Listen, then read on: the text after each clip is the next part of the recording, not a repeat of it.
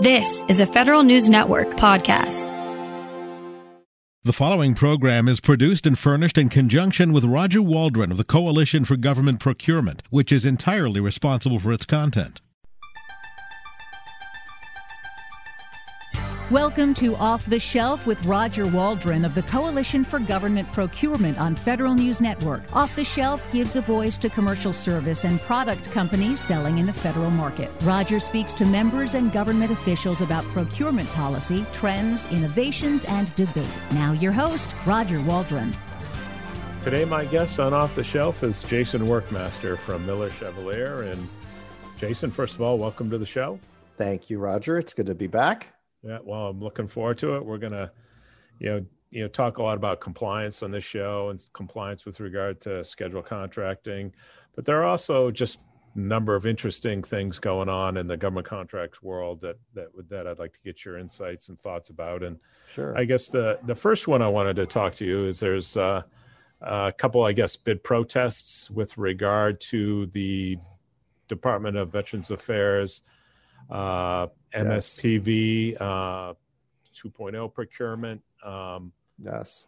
Those, they're ongoing right now. They're at the Federal Court of Claims, if I understand correctly. And can you talk, and there's some interesting developments. Can you talk, first of all, give a sense of what the protests are about and sure, what the issues are and why it's so interesting, because it is an interesting situation. It is interesting. And, in the time that I've been doing this, Roger, I've actually been trying to think of, an analog, in my career as to something exactly like this. And it's difficult for me to think of some, series of protests that is quite like this, and a procurement issue, an issue that's quite like this. So, the background is, that, the VA had actually moved to MPSV 2.0 just fairly recently. I believe it was just last year they had awarded those contracts.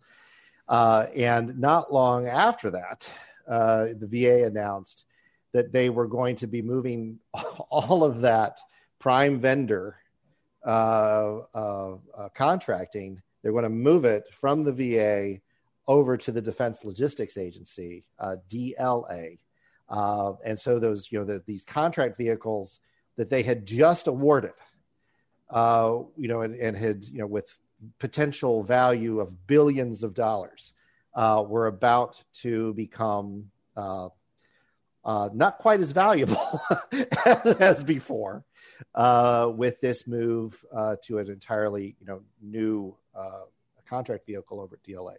So that prompted a couple of interested bidders in all of this, Concordance and Medline, to file separate protests at the Court of Federal Claims, which were then consolidated, which means, they were put into one case. So, these two separate cases were filed and then they were merged into one because the issues, the fundamental issue in both of the protests, Medline and Concordance are somewhat differently situated. One has a existing contract with VA, one does not, but they're both, upset about this move over to DLA. So that's kind of the principal, ground of complaint for both protesters. So they filed there. The court, as I said, moved them into a single case. And then, when you're at the Court of Federal Claims, of course, the government's represented by the Justice Department, but, the agency lawyers remain deeply involved. So, for listeners who are, not familiar with the bid protest process, you file at the court. Those actions normally move fairly quickly, and this case is assigned to Judge Tapp, who's a fairly recent appointee to the Court of Federal Claims. He's not been on the bench at the court for very long, and he has been moving the case quite quickly. And the most recent developments and what is so fascinating, and there's been all kinds of just allegations that have been made in those protests. Allegations, and this apparently is based upon some documents that the protesters got through either through the court process or otherwise, internal agency documents where there have been concerns expressed within the government about this entire move from the VA contracts over to the DLA, and there was some internal communication where there was a question raised about the ethics of doing this. Moving. One of the protesters' contentions, a kind of a basic one, is that this recent procurement the VA ran feels a bit like almost a bait and switch. We went through this, we got the contract, but meanwhile, internal to the VA, it sounds like there was already discussions about moving to this new vehicle. And it sounds like, there's at least one agency document where there was a question raised about the ethics of doing that, which got a lot of airtime in some of the filings that the protesters have made at the court. So a few weeks ago, the government, just a couple weeks ago, the government went to the court and said, okay, court, we've looked at these allegations. We're taking them very seriously. This is Workmaster paraphrase. This is not, quotations from the government's filing. But we're taking a close look at this. We want you, court, to stop all the proceedings, remand the matter, send it back to the agencies for further consideration. We need to think more about this. And because, as we think about it, we might end up just jettisoning this whole approach. And so it would render this whole protest academic. And so, let us do that. And, Roger, my view would be that, 99 out of 100 judges would see something like that and say, certainly in an ordinary protest context, they say, okay, yeah, we don't want to decide an issue that we might not have to decide. And so, right. You agencies, take it back. You tell us you're going to think about it. So go take it back. And the interesting thing, the protesters, Medline and Concordance, both came along and said, well, so long as the agencies think about issues A, B, C, and D, as part of this relook at what they're doing, we're okay with a remand. But just last Thursday, the court said no, and the court said no. We're gonna keep proceeding to assess the merits of the protesters' arguments.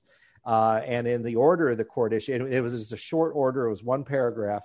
The court said, more to follow. We're going to issue an opinion, which we have not yet seen, explaining the basis for the court's decision. But they said, we do not consider the government to have shown substantial and legitimate reason for the remand. And so we're going to keep proceeding, which is just quite a development. So, it's akin to taking corrective action for all intents and purposes, right? And you had both of the protesters on board, subject to certain conditions, and which I think were relatively reasonable. It's like you'll consider what makes sense in the context of things, or right. So, I mean, what's the practical impact here? I mean, could you see a decision issued that would basically set the parameters for any future VA, determination one way or the other? Or I mean, I can't think of any reason for the judge to hold on to the case if he's not going to do that. Right. I mean, the judge has to be thinking he's headed in a direction of giving, issuing, ultimately he'll issue an injunction. If the case goes all the way to the end here, he'll issue an injunction directing the agencies to do X, whatever X, Y, and Z are. And, presumably if where he was headed was, telling the agencies to do the same thing that the agencies were already volunteering to do, presumably he would have said, okay, go ahead and, get back to me later. So presumably he has to be thinking of doing something, more, prescriptive. Quite well, definitely prescriptive, and he must not be getting a warm and fuzzy feeling that he trusts the government to do. They trust the agencies to do what's right on their own, which again is highly, highly unusual. I mean, this is not what most judges would do in this situation. However, this is as I said at the beginning, this is a very unusual protest. So, It's interesting too from a sort of management government discretion perspective versus, I guess the judge's, authority or discretion, right? And a lot of this, I mean, at the end of the day, if the government is saying, you have some points here, we want to take another look at it, and figure out the right way forward, it could mean, going back and rethinking and going forward with our current contracts. It could mean rethinking the timeline for moving to the DLA to later, with the original timeline was much a longer, glide path, several years versus, relatively more recent, timeline of a year or so.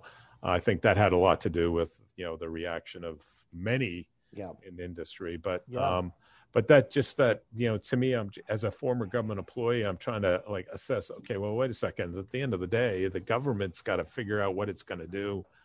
And if they're willing to take steps to address, the issues in the protest. I've never seen anything quite like it. I never have. I can't think of any. Like I said, I can't think of something like this that I've run across either. And it is, the judges and this opinion is going to, when it issues here, is going to be absolutely fascinating reading, because it cuts across. It's not just because. When you're thinking about choice of contract vehicle and, how an agency goes about procuring what it wants and determining its need, agencies typically have lots and lots and lots of discretion over that kind of stuff. Right. So, when it comes to, when you're running into a judge here, who is demonstrating it's interesting. He seems to have more sympathy for the protesters' arguments than they themselves have.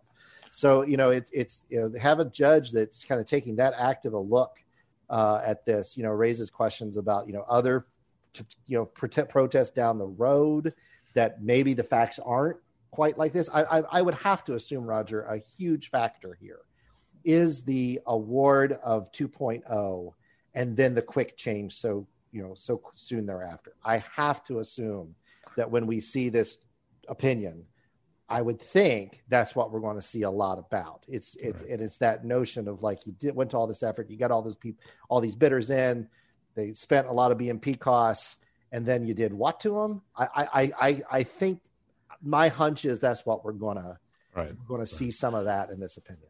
Yeah, and it could almost be a declaratory judgment, or sense you can do this, but not that. I mean, it's going to create the guide, the guide path, or the road signs for where you could go, where the VA can go forward. I will go out on a limb.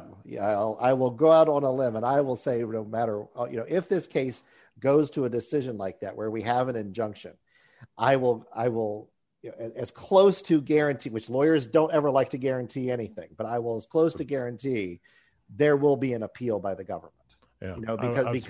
Because the impact of this decision could, go far beyond this particular protest. Right. I was good. And you answered my last question before I even got to ask it. So well done, Jason. And we're up on the break. So when we come back, we're going to look at a couple of more issues and then eventually turn to some compliance and schedules related, tips from Jason. When we come back, though, we'll talk a little bit about, Afghanistan and the drawdown in terms of, the exit there and what it means for government contractors. My guest today is Jason Workmaster. He's from Miller Chevalier. I'm Roger Waldron, and you're listening to Off the Shelf on Federal News Network. Welcome back to Off the Shelf on Federal News Network. I'm Roger Waldron. My guest today is Jason Workmaster from Miller Chevalier, and we just did an exhaustive discussion of the MSPV protest and and sort of, with a focus really on the judge's way forward and the authority or not to be able to address, the situation where the government's asked for remand. Now let's turn to some. I think it's also logistics in a certain sense, right? It but we're sure talking is. about the impact of the withdrawal from Afghanistan on government contractors. I know you've been, especially focused on this, Jason.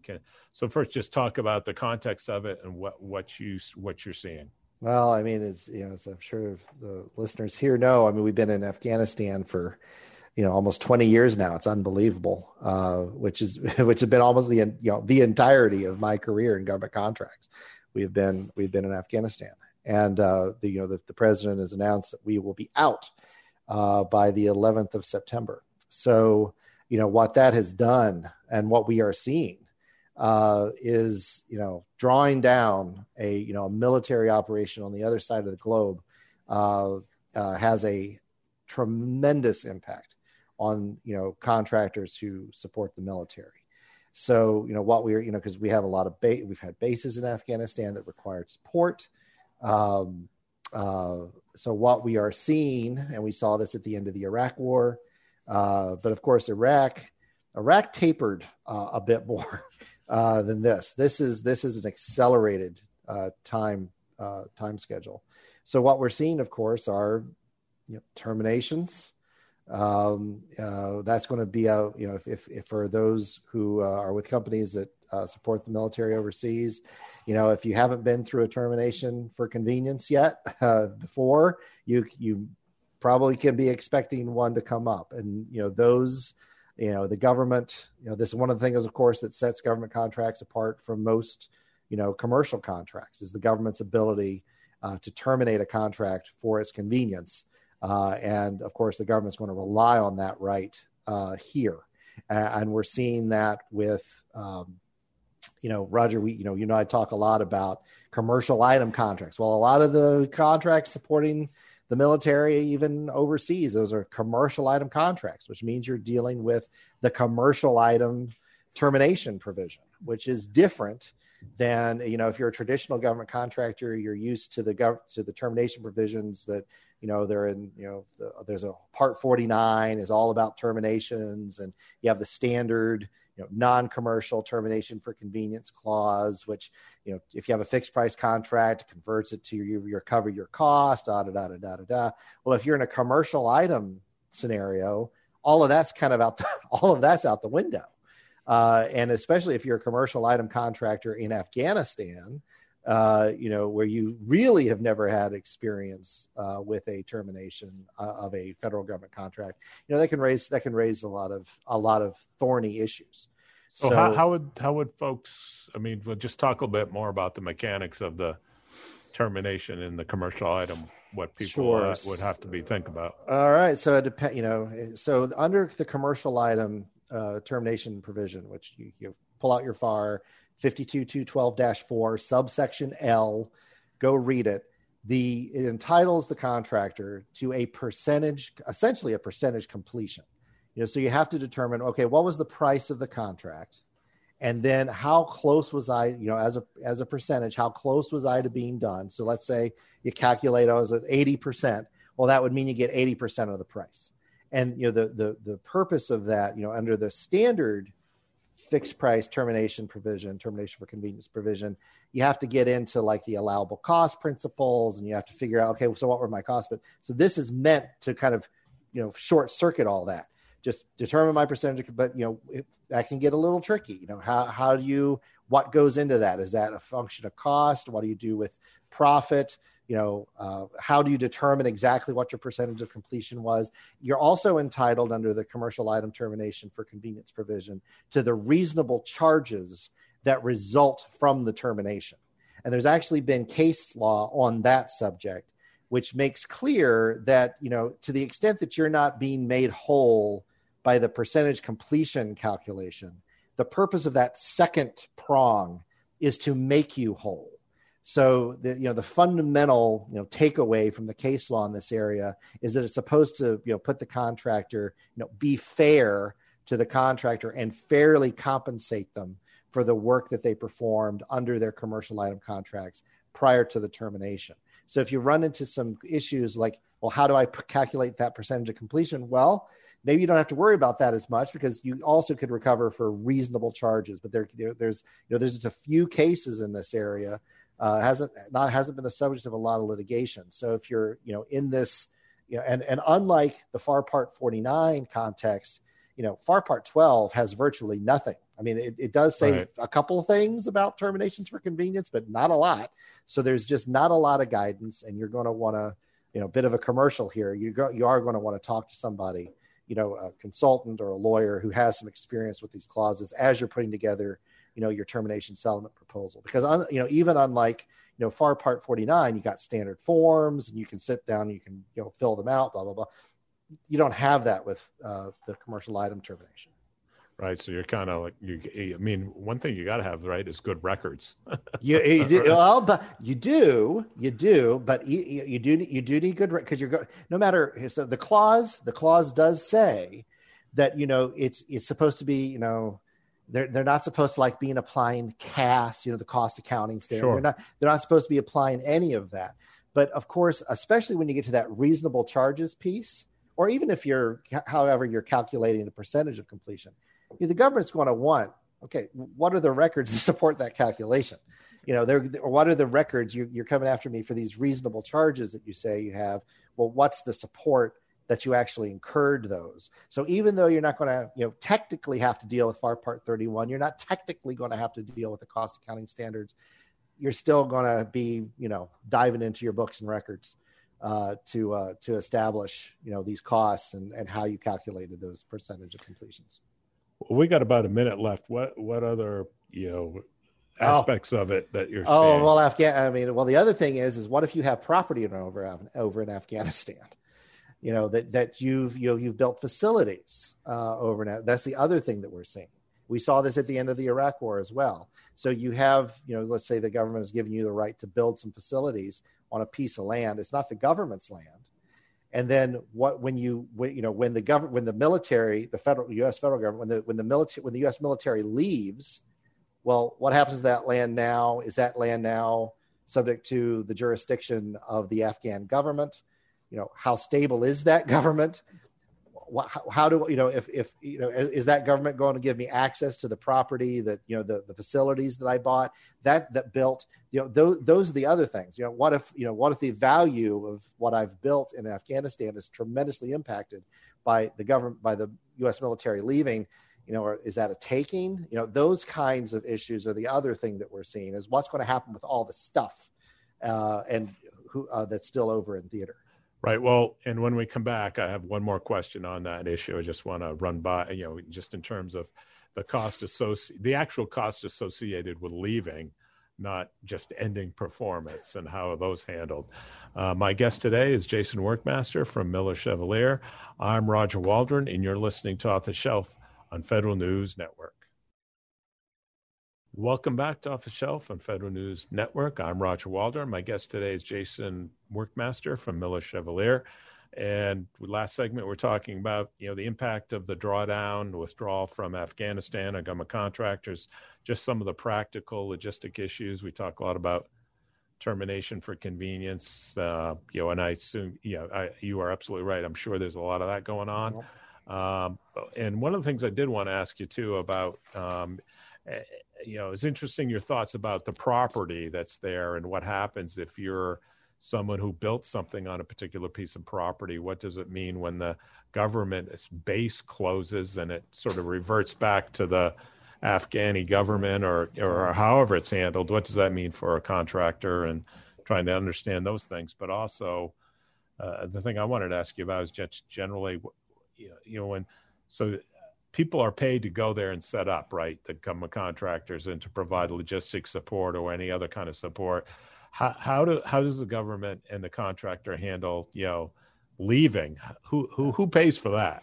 Well, I mean, I represent contractors, and my view is it's been the government's operation. It should be the government to pay for it, and I think that there's a number of hooks for that, as a legal matter. So there's of course, if you're being told, if you're saying, okay, we're terminating you early, not only is your contract over, but here's direction to get out, and if that direction is coming from the government, again, as a matter of just good contract hygiene, you would, if you're the contractor, you want to get that direction coming from the contracting officer.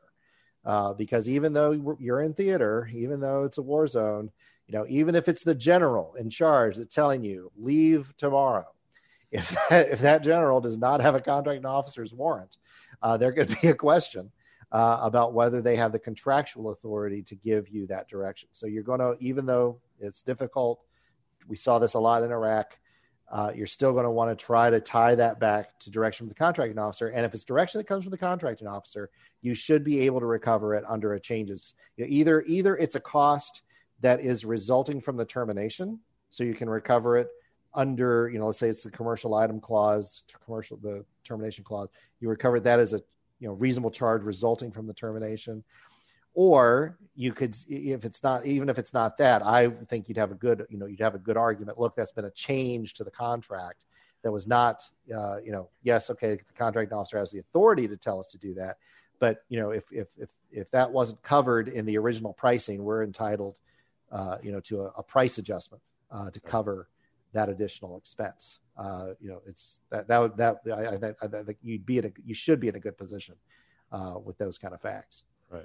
So that's okay. That's the last question of Afghanistan. Sure. So let's turn to another government contracting topic. And I just wanted it's a good opportunity to talk about compliance in the context of the GSA schedules program. And I know that's an area where you've done a lot of work, involving the price reduction clause, commercial sales practices, disclosures, and that sort of thing. And right now, what are you seeing in terms of like the biggest sort of compliance issue that contractors and GSA are focusing on? Well, I mean, if we're talking just about the schedules, I would say that, the continuing, once upon a time, I would have said that, CSP, commercial sales practices, disclosures, price reductions clause, compliance, I would have said were, no question, those were far and away at the top of compliance issues. And I would still say for those who are on schedule under that system, with the CSP, PRC, that is still, when I look at risk areas with the schedules, that I still put that as number one.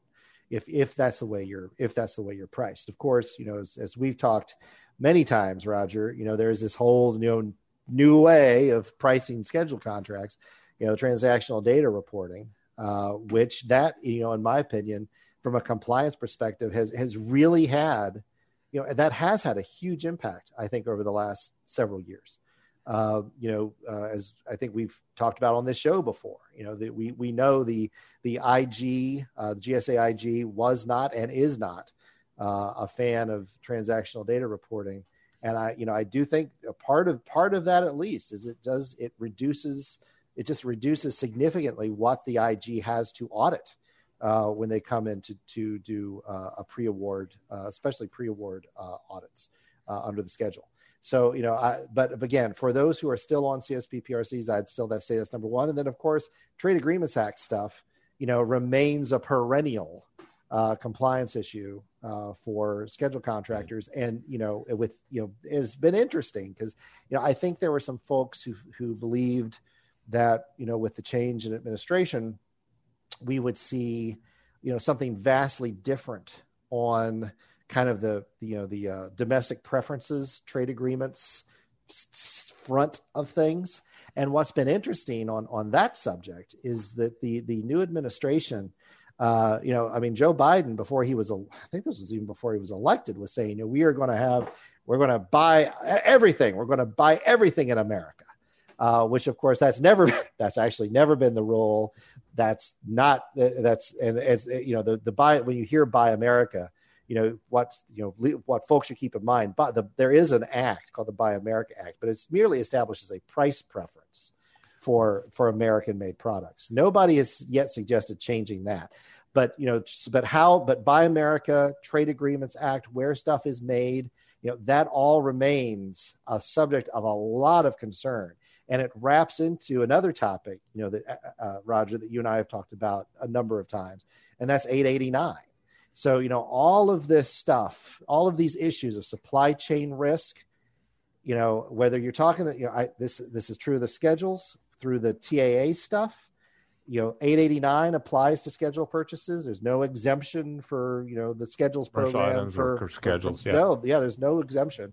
So all, for the folks not familiar with what I mean by 889, it's this prohibition that Congress enacted a couple of years ago in a National Defense Authorization Act that prohibits the government from even at this point, even doing business, contracting with companies, entities that use certain Chinese telecommunications equipment. So that, all of that supply chain stuff and concern over where stuff is coming from that the government's purchasing or that, any company is using that does work for the government, all of that stuff, I think is going to remain kind of front and center for the foreseeable future. And again, that's kind of regardless of, that we've had a change in administration. I don't think that is going to change. So kind of looking broadly across government contracts, I would say supply chain risk management is the number one compliance issue. That and cybersecurity. Right. Those two things, I think, again, once upon a time, I would have said, if you're talking the schedules, it's all about pricing. Yeah, that's still out there. Don't get lax in your CSP disclosures. But where the enforcement community really is, I think, is domestic preferences and sourcing issues. Those are just, I don't think there's a week goes by that we don't get a question. Right. I think to your also point, you mentioned cyber. That's going to be, that's, going to be a huge, it already is, with SolarWinds, and the recent, and the beef supply or the meat packaging, company as well. Just your ability to comply with government requirements is going to create compliance issues, and and eventually you're certifying to provide, to meeting those requirements. And if something happens, you're not just potentially in trouble for a breach, but you also could even have Civil False Claims Act potential liability down the road, theoretically, in that area. And when we come back, we'll talk about that a little bit more. Okay, Jason? Sure. And we'll unpack some of those other issues as well. Just I want to get a couple other quick thoughts on TDR as well. Sure. My guest today is Jason Workmaster from Miller Chevalier. I'm Roger Waldron, and you're listening to Off the Shelf on Federal News Network.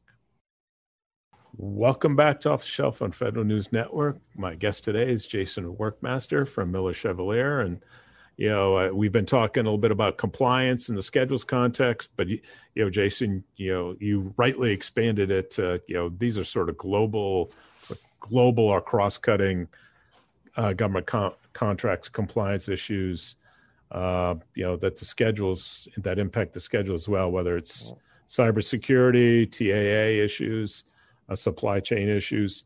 So just in the context of cyber, the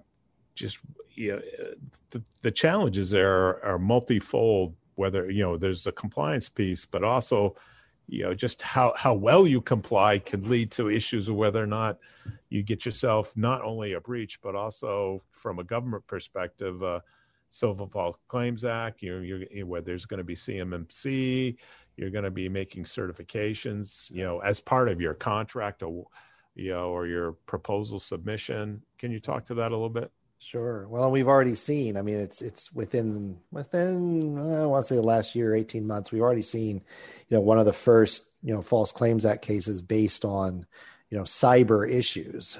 And I think we're going to keep seeing that. And, for listeners who've listened to Roger and me talk about this before, the Civil False Claims Act is a statute that gives the government the right to the ability to pursue, not only the government, but also key TAM whistleblower, private parties, to bring actions in the name of the government that allege fraud. And government recovers treble damages plus civil penalties. The dollars we're going to be talking about here can be very significant. And, with this cybersecurity stuff, the issue would come down to, as you said, Roger, there's all kinds of, certifications that, contractors being asked to make. And, when you're a lawyer, if you're a government lawyer, a key TAM related lawyer, you love those certifications because you just pull them out, you put them up in front of the jury. It's like you checked the box that said, I complied with all the cyber. Look, there it is. There's the check mark. It says, yes, I comply with all of the cybersecurity rules. And then, lo and behold, there was this massive data breach. And it resulted in the release of all this sensitive information, causing the government tremendous amounts of damage. And that was all a lie. And I mean, that's the kind of thing that we can expect to see more of. And there was, as I said, there was a case out in California not too terribly long ago based on kind of that notion. And the contractor argued that, look, that wasn't really a material provision, and and the court swatted it down. The court said, nope, this stuff is important. This stuff's material, so we're going to let the False Claims Act case proceed forward. And I think we will continue to see more of that. And on the the kind of the commercial item stuff, I do. It is a bit of a feeling of the world's been turned upside down, because we've thought about, for so long we thought commercial item contracts, well, you're exempt from stuff. The compliance burden is less. But when we're talking about cyber and we're talking about domestic, the sourcing preferences and all that kind of stuff, those issues are actually a lot more complex and difficult now for commercial item contractors than they are for your traditional government contract. For traditional government contractors, where you're just building to a government spec, right? I mean, you're just you're building a missile system or whatever it is you're doing. It's not commercial work, and everything's bespoke. You're building everything kind of from scratch. That is a lot from on this stuff we're talking about now. That's a lot less risky than when you're going out and you're buying components, commercial item components from all over the place, and putting them together. And the concern, the 889 concerns, and all these other cyber concerns, et cetera. That's a lot more complicated. And I feel like, my sense is, on this kind of stuff, it's the commercial item contractors that are really more in the sweet spot of, where the enforcement community has concern than in your more traditional pure government contractors. Yeah, that's an interesting observation. And I think about it too, that just all the concern, whether it's in the private sector, transactions, and then government contracts transactions, this focus on, cybersecurity and what it means fundamentally, to be able to transact business. Do you see sort of the standards or the approach, between the private sector and the government, coming closer together, or do you? I think it's almost going to have to. I think it's going to be financially too ruinous to maintain kind of two separate standards. I mean, or else we're going to have a government contracting base that is completely separate and apart from our commercial industry base, which I don't, that would be that would completely, turn on its head everything that's been happening in government contracts for the last 30 years. So I don't 30 years plus. I don't see that happening. I see there's going to have to be some, I don't know if it's a compromise or industry in this country will kind of drift in the direction of what the government wants. But that's going to. Or the government will force, right? Or the government will force it, yeah. Or there's a lot of, we're all in this together, right? So I mean, and talking about greater government industry cooperation in any event, so you could see these things becoming, these requirements ubiquitous across the entire economy in a certain sense. You right? can, well, and if you look at again, all of these things we're talking about, I mean, these flow down through the supply chain. So, where we're going to see that, I think where we're first going to see all this, all of these issues popping up is in those prime sub, negotiations as you go, first, second, third tier subs, as you're going down the supply chain, and you're getting further and further away from the government. But, a lot of these clauses we're talking about, they have no limitation on how far down they reach. So, I mean, that's where the rubber is, I think, really going to hit the road. And it's, it's tough. When you include kind of that level of contractor as subject to the compliance, it does become a question. Well, how many companies are there in this country that are not somewhere down that chain? Right. And the government I think the government will first use that chain, because I don't think the government's preference is going to be to pass legislation just kind of across the board. These are the new cyber requirements for everybody, regardless of whether you do business with the government or not. I don't think that's what they're going to, that's certainly not where they're going to start. They're going to work their way down their chains. Right. Yeah. And just the moral story, this is going to be a big investment area for all companies, and performance of government work, but performance in work period. Probably. So we got a couple minutes left, and I would be remiss. It's almost like a moth to a candle or a flame, right? Whatever that saying is, to get back to like schedules and pricing issues and TDR versus PRC, CSP. The GSA just recently issued a report talking about the pilot with TDR and saying it was overall successful in terms of creating greater value for customer agencies and in the context of price and whatnot. And then basically saying, therefore, it's a candidate to be expanded. And I believe the Federal Acquisition Service has to work on the next steps and what the policy looks like. You have any thoughts on that as we close out the show? I mean, first thought is I think that is actually going to happen. I think that will happen. So I think we're going to see TDR continue to expand. I think we will see it continue to expand over the strenuous objection of the IG. I think once we hear, I think the IG is going to have some criticisms of that report you mentioned. That would be my guess. But I think that but I think that regardless of that, regardless of the shots they're going to take, because what I think we're going to hear as well, this data that supports these conclusions, if you dig into it, it doesn't really support the conclusion that the program is success. I just don't think that's going to go anywhere, because I do think there is a lot of both on the industry side now and within with the business folks at GSA, just a commitment to this. And the data that was in that report, does, on its face at least, it does suggest that the government's the pricing the government is ultimately getting under TDR contracts is as good, if not better, than the pricing it's getting under traditionally priced schedule contracts. And if that's the case, it's not much the IG can be upset about that, but with how the data was, how the data was generated, what the data is, but I don't think that's going to change anybody's minds. Yeah, and the bigger picture too, it is a sort of a government approach, right? These days, when you talk about best-in-class contracting, one of the fundamental, characteristics of a best-in-class contract is, data reporting. So, to the extent GSA is moving that direction, how can you argue with moving towards something that the government thinks is very, very important? So you combine that with the results of the GSA report.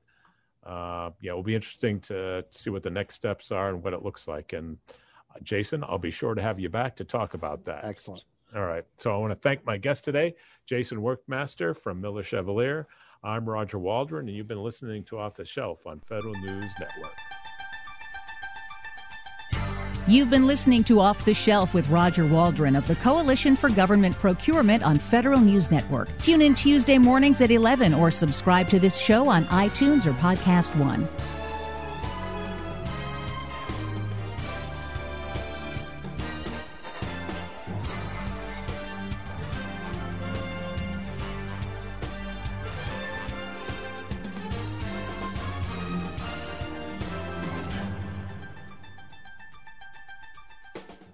To be your best every day, you need proven quality sleep every night. Science proves your best sleep is vital to your mental, emotional, and physical health. And that's where the Sleep Number bed comes in. And let me tell you, ever since I've had it, my sleep IQ score is just going higher and higher. And did you know 8 out of 10 couples say that one of them sleeps too hot or too cold? Science tells us regulating your sleep temperature leads to higher quality sleep. For many couples, temperature struggles are a real challenge. So here are some tips to help you both sleep just right. Look for beds designed with temperature benefits, such as the new Sleep Number Climate 360 Smart Bed that actively warms and cools each side so you both sleep blissfully comfortable. And now save 40% on the Sleep Number 360 Special Edition Smart Bed, plus special financing for a limited time. Only at Sleep Number stores or sleepnumber.com/podcast1. Sleep Number, the official sleep and wellness partner of the National Football League. Subject to credit approval, minimum monthly payments required. See sleepnumber.com for details.